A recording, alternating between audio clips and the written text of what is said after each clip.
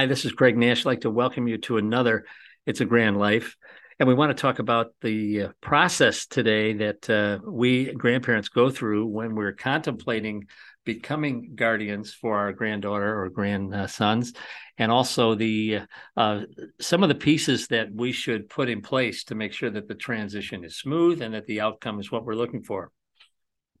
And although this is new territory for all of us, there's not a person listening to this broadcast that anticipated that you were going to have a grand family. I'm absolutely sure of it. And when your kids were younger, you never envisioned that there was going to be a situation that occurred, and each situation tends to be a little different, where you might be the one who's raising your granddaughter or your grandson. But here we are, and we are going to embrace it. As Pastor Rick Warren says, we are not going to waste our pain. And we are here at It's a Grand Life to be a source of encouragement to you, to provide resources, and to absolutely and unequivocally try to provide a support network for you, even through our Facebook page. It's a Grand Life. We'd love for you to come out and sign up for that, and let us know if there's any guests you want us to interview, or if there's any subjects you want us to tackle. We've got some phenomenal shows coming up. But right now, we're going to talk about seeking outside help, and to help you navigate this new life. This is a new territory, as I mentioned, for everyone. And, post-COVID, we're in a new America. I'm my background is in healthcare. And, in the past couple of years since COVID, there has been a 46% increase in the need for behavioral health services in our country, which 46% is absolutely amazing. And even before that, I remember reading in the Wall Street Journal that there was a loneliness epidemic in our country pre-COVID. So you take the loneliness, you add the depression, you add all the other things going on with this behavioral health explosion, and all of us either need behavioral health support or we know of someone who needs behavioral health support.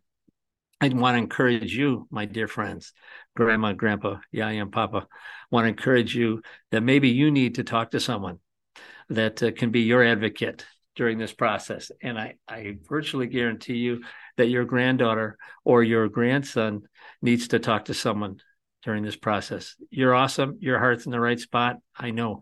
But it's nice to have a third party where your beloved little granddaughter and grandson can have someone to chat with.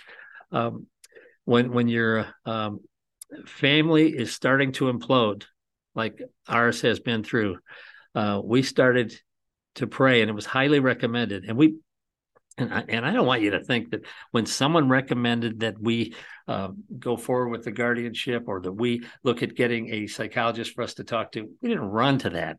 We were very reluctant to do that. And we just thought we could just pray about this and things would just happen the way they're supposed to happen. Well, they did. And we eventually we realized, this is too much for us. The fact that every phone call from our daughter brings a new storm cloud into the room where my wife and I are, and dealing with the details of someone living on the street in inner city Detroit with behavioral health and substance abuse issues, not knowing if she left her contacts at the last residence where she was crashing, or if she's been beaten up, or if her brand new glasses, when our daughter went out on her own into the inner city, she only had one set of daily contacts.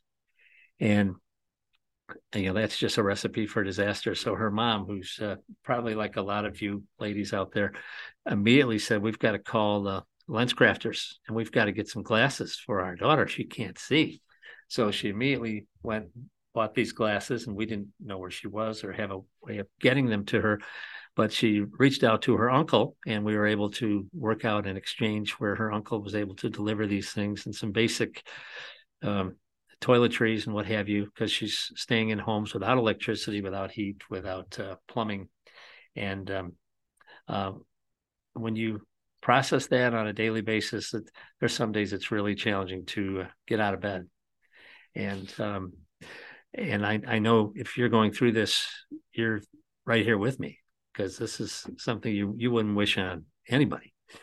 But that's where you are, and you may have the most phenomenal group of friends and a pastor with a phenomenal listening ear, but I would still recommend that you talk to a professional, and they've got insight that, in fact, we're going to have some psychologists on the program a little later this year. They are so talented, and they have just such incredible expertise at the grand family situation.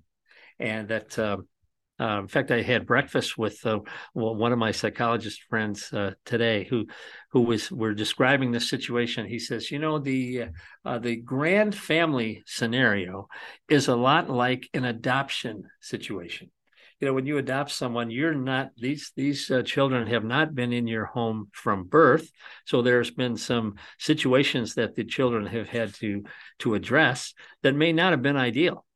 And but you inherit the child, and you inherit the previous trauma that they're wrestling with, or that they've pushed down in their feelings, and you may need some help to address that. I thought that was really helpful. So those of you in an adoptive situation, this podcast for you too, and remember that verse I shared a couple of weeks ago, one of my favorites, that from James 1:27. The pure religion is this: to look after orphans and widows in their distress, and to keep oneself unspotted from the world. Man, if you're looking out for the orphans and you're helping the widows, you're right where God's heart is. And that's where you get the grand life. Because what I found is the minute that I start sharing my story out of concern for you, and I start praying for you and trying to get the resources that could be a blessing to you, my pain is minimized. It doesn't go away, but it's minimized, because I don't want it to always be about me. We are so delighted that you are here with us today, and just want to again underscore the fact that the need for talking to professionals and what a difference that makes. And our psychologist, who's absolutely terrific, she's going to be on in a couple of weeks, shared with us a concept which I thought was just so great. Was about the concept about how you're grieving for your daughter or your son who's on the wrong path. You may even feel guilty that there's not more you can do, because you can't run down into the inner city Detroit in a drug zone and start interacting with your daughter and her druggie friends and try and make life better for them. That there's not a lot of wisdom in that. So there's a lot of grieving that goes on from a parent standpoint. And from your granddaughter or grandson standpoint, there are things that maybe are bottled up inside of them that you can't get out. And what we found anyway is that having a third-party professional deal with our granddaughter and deal with Yaya and I has really, really been helpful. Want to encourage you in that regard to find a healthcare, behavioral health professional to talk to. And 10 years ago, we would never say this, right? We wouldn't talk about this, but if with the 46% explosion in behavioral health in our country, either you're wrestling with it or you know somebody that's wrestling with it, and let's get the help that we need to help us live the grand life. I want to thank you for joining us today. Please join us next time and invite your friends for another It's a Grand Life. Thank you. Remember to never waste your pain. Your story can help others. That's the whole point of It's a Grand Life. Please reach out to me. I can be a blessing to you and pray for you, or help you connect to free resources that can make your journey a little easier. God can use your situation to bless others, even halfway around the world. Together, we have hope. And as my own grandma used to say, and she was always quoting biblical promises to me, but this one from Isaiah 26:3, He will keep him or her in perfect peace, whose mind is fixed on Him, because he trusts in Him. Please make sure to subscribe on YouTube or wherever you get your podcasts so you don't miss an episode. I look forward to talking to you again real soon, but remember, with God's help, it's a grand life.